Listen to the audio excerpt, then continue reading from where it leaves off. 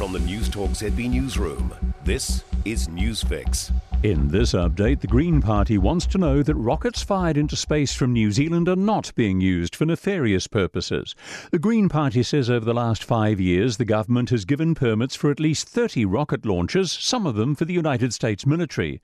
Last year, the New Zealand company Rocket Lab launched the US Army's Gunsmoke J satellite from Mahia Peninsula. It could be used for improving targeting data for US military operations.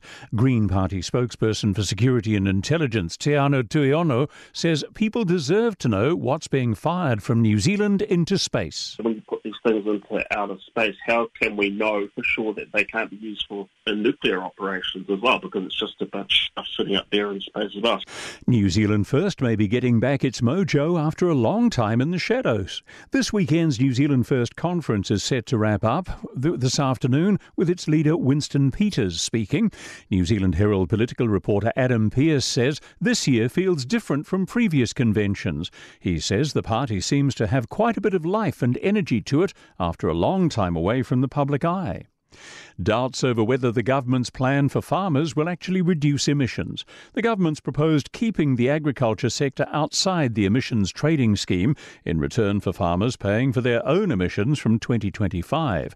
National Party agriculture spokesperson Todd Muller says it'll restrict production altogether because farmers don't have the tools to mitigate. At a time when you have significant global demand for food, it doesn't make any sense at all, and that demand will get filled by other countries that are worse in terms of emission production than we are. Fire has engulfed two houses next to each other in a small town north of Christchurch. Firefighters were sent to Duns Avenue in Pines Beach this morning. Wood End Volunteer Fire Brigade spokesperson Shane Robinson says there were no injuries. He says one of the houses was not occupied at the time and everyone made it out safely from the other. That's news. In sport, the Black Ferns are running riot against Wales at Waitakere Stadium in the second game of today's Rugby World Cup triple header. Up 22-7 at half-time, New Zealand's Ferns scored 4 tries to 1, including 2 to wing Portia Woodman, and kept up the momentum. 3 more tries have New Zealand ahead 39-7 after 55 minutes moments ago.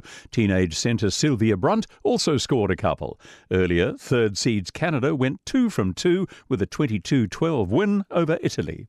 Ben Wane's broken the deadlock at Sky Stadium for the Wellington Phoenix shortly after being denied because of the offside flag. But the Central Coast Mariners hit straight back twice after some poor defending from the Wellington Phoenix. They were ahead 2-1 moments ago with 15 minutes left. That's sport. I'm Joe Gilfillan. For more news, listen to Newstalk ZB live on iHeartRadio.